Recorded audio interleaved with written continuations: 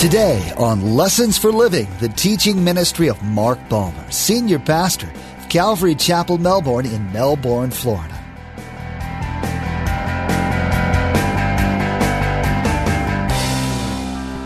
The Bible's very practical. Because he says you have a gift here and it's worth nothing because your mind isn't on it, your heart isn't on it, you're against somebody. Now, it goes even further. Let's say you have somebody at work that you blew up on Friday, and now it's Sunday. Well, does that mean you try to find them and you don't go to church? I don't believe that. I believe you ask God to forgive you. But I believe you have to say to God when you come, now, God, next week, or the first chance I get, I'm making that right with that person. Because my worship is no good if there's sin in my heart. Imagine you went with your family to Disney World. When you got there, there were no people operating the rides or monitoring the lines.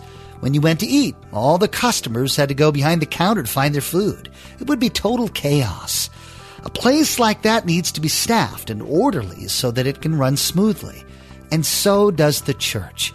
From administration to opening doors, there is no shortage of tasks to be done. The Lord will lead you to what you can do to further His plan. As we'll see today, if everyone does their job with excellency, then worship and teaching can take place without interruption or interference. Remember, there's quite a few ways to receive a copy of Pastor Mark's teaching. We'll be sharing all that information with you at the close of today's broadcast. Now let's join Pastor Mark in the book of 1 Chronicles chapter 24, verse 1 with today's study.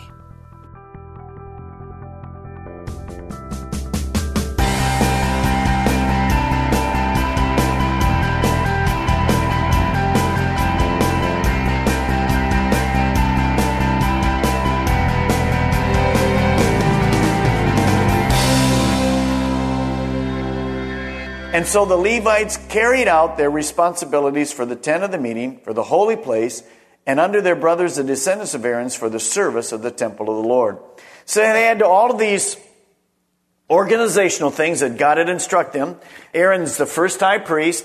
He had all of these things. And priests and Levites were all part of that tribe of Levi, but the priests had to be descendants only of Aaron. So these were all set apart. They had their own responsibilities to do. And you see all of the tasks that were there. Everybody was responsible for their area. That's how a church functions. That's how our homes function. That's how your places of work function. That people have varied gifts, different gifts. Everybody's there to make things working together. The thing different between a church and an office or a home is the person that gets the glory is always God. So remember that. The reason we do these things here is not to bring ever glory to a man. And man, if you watch some of this Christian TV, that's where the glory is coming to, is man. Don't go there. The glory goes to God. 1 Chronicles chapter 24. To implement the plan, David enlisted Zadok and Ahimelech. They were the chief priests, and they were going to divide the priests, help him divide the priests, and then the Levites, member into those 24 divisions of priests, and the 24 divisions of Levites. Now, as you do this, what happened was, notice down in verse 2, Aaron has some wonderful sons. Nadab, Abihu, Eleazar, and Ithamar. Look at verse 2. But Nadab and Abihu died before their father did, and they had no sons. So Eleazar and Ithamar served as the priests. Well, how did they die? Let's remind ourselves. Take your finger and flip over to Leviticus chapter 10 just for a moment. Aaron's sons were involved in ministry, and two of his sons died. They were all four ordained as priests. But in Leviticus chapter 10, we have a little review of what took place. Aaron's sons, it says in verse 1, Nadab and Abihu took their censers, put fire in them, and added incense. And they offered unauthorized fire before the Lord, contrary to His command. The King James says offered profane fire. New King James, the King James says offered strange fire. All four of his sons were ordained. They all had a right to offer incense, which only the priest could do. But look at what happened. It says in verse 2, so fire came out from the presence of the Lord. God had his own fire, and he consumed them, and they died before the Lord. Why? We don't know specifically what the strange fire is, but many people believe there's a number of things involved. Their sin may have been because they used glowing coals that were not taken from the brazen altar, and they mixed man's things with God's things. Later on in this passage, there's some inference that maybe they were drunk when they did this. You see, what God was trying to say here tonight is this. When we worship, worshiping shouldn't be carnal. You can't worship your own way. It's got to be God's way. So there needs to be order. There needs to be making sure that we're honoring God from our heart, not just from our lips. And so, even though we look at this and we say, that's a strange thing that God did, it is. It's a very difficult thing. I really can't explain all of it, except for this. As leaders, they were responsible to show the people how to worship. And they blew it. They absolutely blew the leadership position. And because of that, God set a standard, and he said, I won't have that kind of worship happening. Now, second thing that has to happen. You say, well, did that ever happen in the New Testament? Yes, it did. In Acts chapter 5, with Ananias and Sapphira. Same thing. Exactly the same thing happened. That God set a precedent right at the beginning. So I think it's encouraging to us to remember that we need to serve God not in our own carnal way, because that's not really true service. Now, back to 1 Chronicles 24. Look down at verse 10. As he goes through this list, we come across some interesting names. And I want you to see this because this has great relevance to us. And it won't take us long, but I want to remind you something. Look down in verse 10. The eighth was Abijah. Abijah. In the New Testament, we have a relative of this line of Abijah. Let's turn there for a moment. Luke chapter 1. I want you to see it. Zechariah, father of John the Baptist, was from the division of Abijah. 1,000 years before, we see that Zechariah would be the father. And so, remember what we were seeing here, that these priests and Levites were responsible for doing what? Worship, spending their 2-week rotation, leading worship in the temple. Well, we moved ahead, as you move to this verse, we moved ahead 1,000 years. We're still in the same line of Abijah. Look at Luke chapter 1, verse 13. Let's just remind ourselves a little bit of the story. Zechariah was there. He was in the temple. The angel said to him, do not be afraid, Zechariah. Your prayer has been heard. Now what happened is Elizabeth, his wife, and Zechariah, they were childless. And they'd been praying forever to have a child. And so this angel appears and he says to Zechariah, you're going to have a son. Your wife Elizabeth will bear a son, and you are to give him the name John. He will be a joy and a delight to you. And many will rejoice because of his birth. For he will be great in the sight of the Lord. He is never to take wine or a fermented drink. He will be filled with the Holy Spirit even from his birth. And many of the people of Israel he will bring back to the Lord their God. And he will go on before the Lord in the spirit and the power of Elijah to turn the hearts of the fathers to the children and the disobedient to the wisdom of the righteous, to make ready a people prepared for the Lord. And Zechariah asked the angel, how can I be sure of this? I am an old man. And he's gentle here. And my wife is well along in years. Notice he didn't say, I live with an old woman. He just said, my wife is well along in years. And the angel said, how can it happen? I'm Gabriel. I stand in the presence of God. And I've been sent to speak to you and to tell you this good news. Now, Zechariah, when he said, how can I be sure of this? What he's really saying is, you got to be kidding me. This is not going to happen. You got the wrong Zechariah. In verse 20, the angel says this, and now, Zechariah, you'll be silent and not be able to speak until the day this happens, because you did not believe my words, which will come true at their proper time. Meanwhile, the people were waiting for Zechariah to come out of the temple and wondering why he stayed so long in the temple doing his temple duties. When he came out, he could not speak to them, and they realized he had seen a vision in the temple, for he kept making signs to them, but remained unable to speak. Now, that'd be difficult, wouldn't you? Never learned sign language. I don't know what kind of signs he made to him. Angel, big angel, whatever, Who knows how he made it, but he got the word out. Now, notice verse 23. An obscure verse, you say, has nothing to do with anything we're talking about tonight. Oh, it has volumes to do. Look at verse 23. When his time of service was completed, what did he do? He returned where? Well, why would he return home? What did we just talked about? 1,000 years before, when David's getting ready to set up the first temple, he divided the groups of the priests and Levites in 24s each. So, how many times a year would they go and do their service? For how long? 2 years. And when they traveled from wherever their home was and they did their service, they would do then what? They would go back home. So let's say you lived in the north of Israel. You'd come down for 2 weeks. You'd do your service. When your service was done, you would go back where? Back to the north of Israel. You'd go back home. You see, an obscure verse like this reminds me of 2 Timothy chapter 3. All Scripture is from God. It fits together like this. See, if you just understand how great God is, He put that little verse in there. Every verse has meaning. And He put that in there because God's a God of organization. David said 1,000 years before, I'm going to set this rotation up for the temple. Here we move 1,000 years. The rotation's still happening. So we see in the book of John, he says, I'm going away to prepare a place for you. I'm going to come back.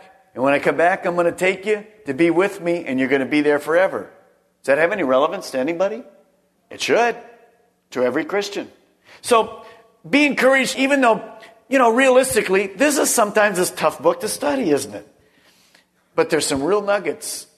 And you can trust God's Word. God's a know-it-all. Remember that? He's a know-it-all. He knows it all. So this gives me, to myself, again, it just encourages me. Now, back to 1 Chronicles chapter 25.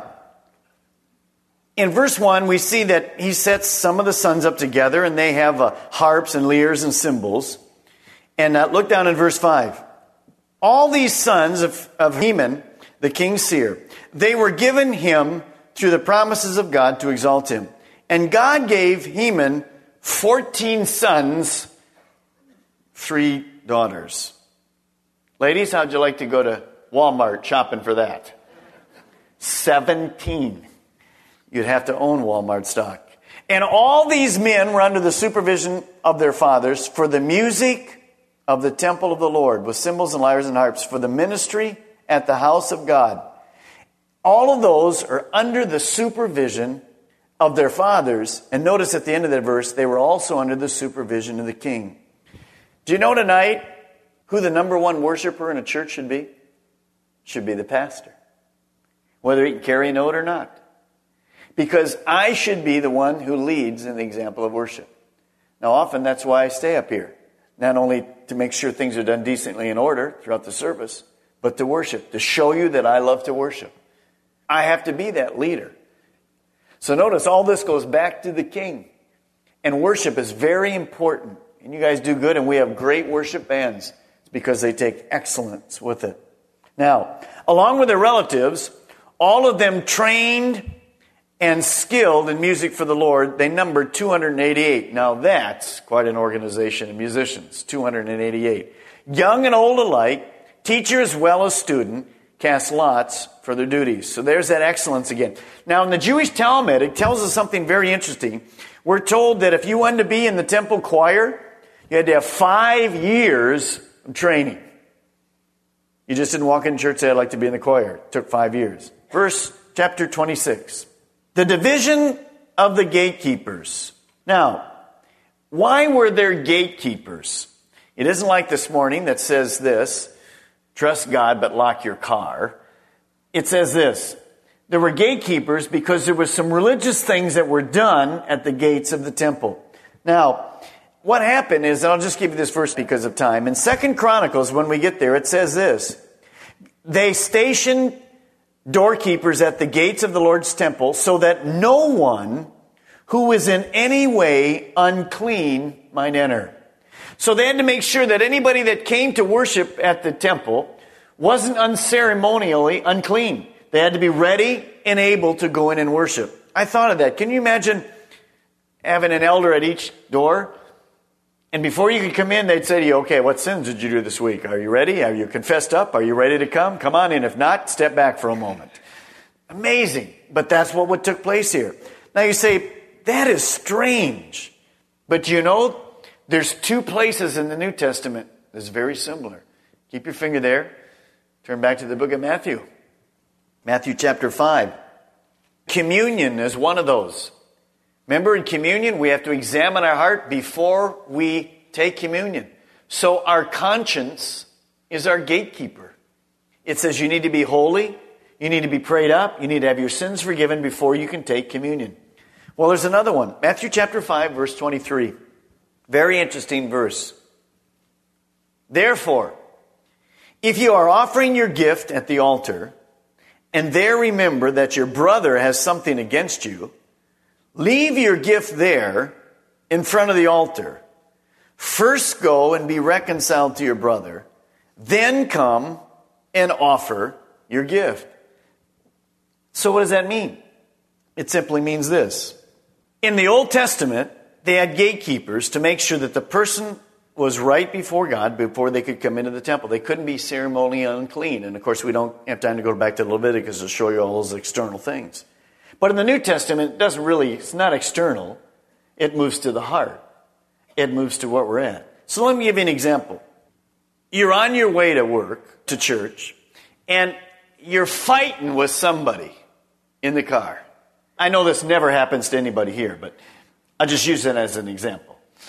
And you lose it, and you walk into church, and you're angry at your kid, at your husband, at your wife, at a neighbor. Okay? Well, the first thing we do in church is what? We worship. So what does this verse say? Worship is what? It's a gift from me to God. So, I'm here.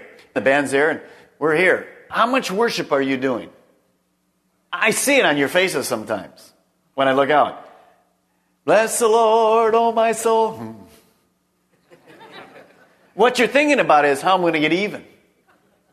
That's what's happening. So what does God's word say? He said, you shouldn't offer your gift. You should lay it down, and you should go and what? Get reconciled with that person. You might have to do this. Honey, I'm sorry. We'll talk more later, but I'm sorry. The Bible is very practical. Because he says you have a gift here, and it's worth nothing. Because your mind isn't on it. Your heart isn't on it. You're against somebody. Now, it goes even further. Let's say you have somebody at work that you blew up on Friday, and now it's Sunday. Well, does that mean you try to find them and you don't go to church? I don't believe that. I believe you ask God to forgive you. But I believe you have to say to God when you come, now, God, next week, or the first chance I get, I'm making that right with that person. Because my worship is no good if there's sin in my heart. Who is our gatekeeper? Who is it? It's our conscience. It's our conscience. Do you think that Satan has anything to do with us coming to worship upset? Well, sure, it's spiritual warfare. I mean, the rest of the week we're doing fine. It's coming to church, we lose it. How can that be? How can we lose it in the parking lot because somebody else got our place? Thank God there is no your place out there. Isn't it amazing? There are still churches today. You sit in their seat, they're lost for the service. So God is gracious. And I want to challenge you, when you do come to worship, don't let things distract you. Make sure that when you come to worship, that you're worshiping with a clean heart. It's very important. Obviously, the rest of the week stands the same. Look at verse 20. Back in 1 Chronicles. Had you back and forth tonight, didn't I? When you read those 4 chapters, you know why I had you back and forth. There's chapters of names and names and names and names that I'm not going to read. Verse 20. There was another responsibility, and this is one we end with. Their fellow Levites were in charge of the treasuries of the house of God and the treasuries for the dedicated things. So the Levites also were the treasures. In other words, God owned everything. So they made sure things were done correctly. Most of us forget how important finance and possessions are in our lives. The number one problem in marriage counseling is finance. It's not necessarily that you don't make enough, it's how it's spent. But the majority of it's because of debt. See, God's interested in finance. So He takes a division of these men and He says, you will be the treasurers. You will watch over my money. You will make sure the money's spent properly. Well, in this church, we have a great finance department. We have great people in the office. We want to do things right for the government. We want to do things right because we're to serve the government. You say, well, I don't agree with it. Doesn't matter. We live in this country. Romans chapter 14 says what? We're to serve those people and we're to obey those government officials. Now, what I'm saying is this. Make sure in your own heart, your own marriages, your own lives, that you know how to handle money. It's very important. And make sure you're never stingy with God. You know we don't talk about giving. I want to make sure you're not stingy with God. Don't ever be stingy with God. God will bless you over and over and over and over again. Young person, learn how to handle money. Parents, teach them. If you've blown it, get out of debt. See, this church operates with very stringent principles. I have nothing to do with the money. You know that. The pastors here have nothing to do with it. We don't have our hands on it. Now, we direct it, but I don't have a combination to say none of that. Why? So that I'm always squeaky clean. We have people here that watch it. It's very important that the house of God is operated on a fiscal balanced way. Very, very strict. We're now going over the budget for next year. You say, well, why does a church need to have a budget? Well, a church that this size without a budget would be foolish. So we have a budget. And we operate by a budget. We have to be like a business in those sense. And notice, this is a business practice back then. And it should be the same in your home as it here in the church. So here's some things to remember tonight. God's organized. He makes things flow properly. The whole reason for things to flow properly is so worship can happen. And that's why it's the same for us. The reason we have all of these things in organization and do things with excellence is so when we come on a Sunday or a Saturday night or a Wednesday night or one of the other nights of the week where we all have these small groups, the lights are on, the place is clean, the nursery's clean, the yard's been mowed, the things have been swept, it's safe, the air conditioning works. Why? So that worship and ministry can take place. God's an organized God, and He wants to make sure you're organized in those sense of words. So be encouraged that God's in control. Everything that we talked about was ordered by God, and He had it all the way it should be. And by the way, He's gifted in this body everybody here that will keep our body balanced. We have administrators, we have singers, we have servers, we have those people that are exhorters. We have all the gifts. God places it here, so we'll be able to do ministry right. And because of your service, because of your excellence, we're doing service right. As we heard today in our study in 1 Chronicles 25 and 26, there is a reason for the way the church is organized. When everyone is doing their part and all of the physical needs are being met, the emotional ones can be tended to. Worship and teaching can take place. God ordained us to do specific things for His kingdom during our time here on earth. So we should be obedient and give glory to Him in it. Facebook and Twitter have become a regular part of our everyday lives, and we want to be sure to encourage you to check out our Facebook page and Twitter feed. Log on to lessonsforlivingradio.com and follow the links. You can find information about everything that's happening at Calvary Chapel, Melbourne. Again, to like our Facebook page and subscribe to our Twitter feed, log on to lessonsforlivingradio.com. Next time on Lessons for Living, we come to 1 Chronicles chapter 28. David passes along the instructions for building a temple to Solomon. David will also exhort his son to seek God and to serve Him with a loyal heart. David will take what he has learned from years of having a relationship with the Lord and impart that wisdom to Solomon. It will be easy to see how his advice is relevant to us all. We wish we had more time today, but we will have to pick up where we left off next time, as Pastor Mark continues teaching through the book of 1 Chronicles. That's next time on Lessons for Living.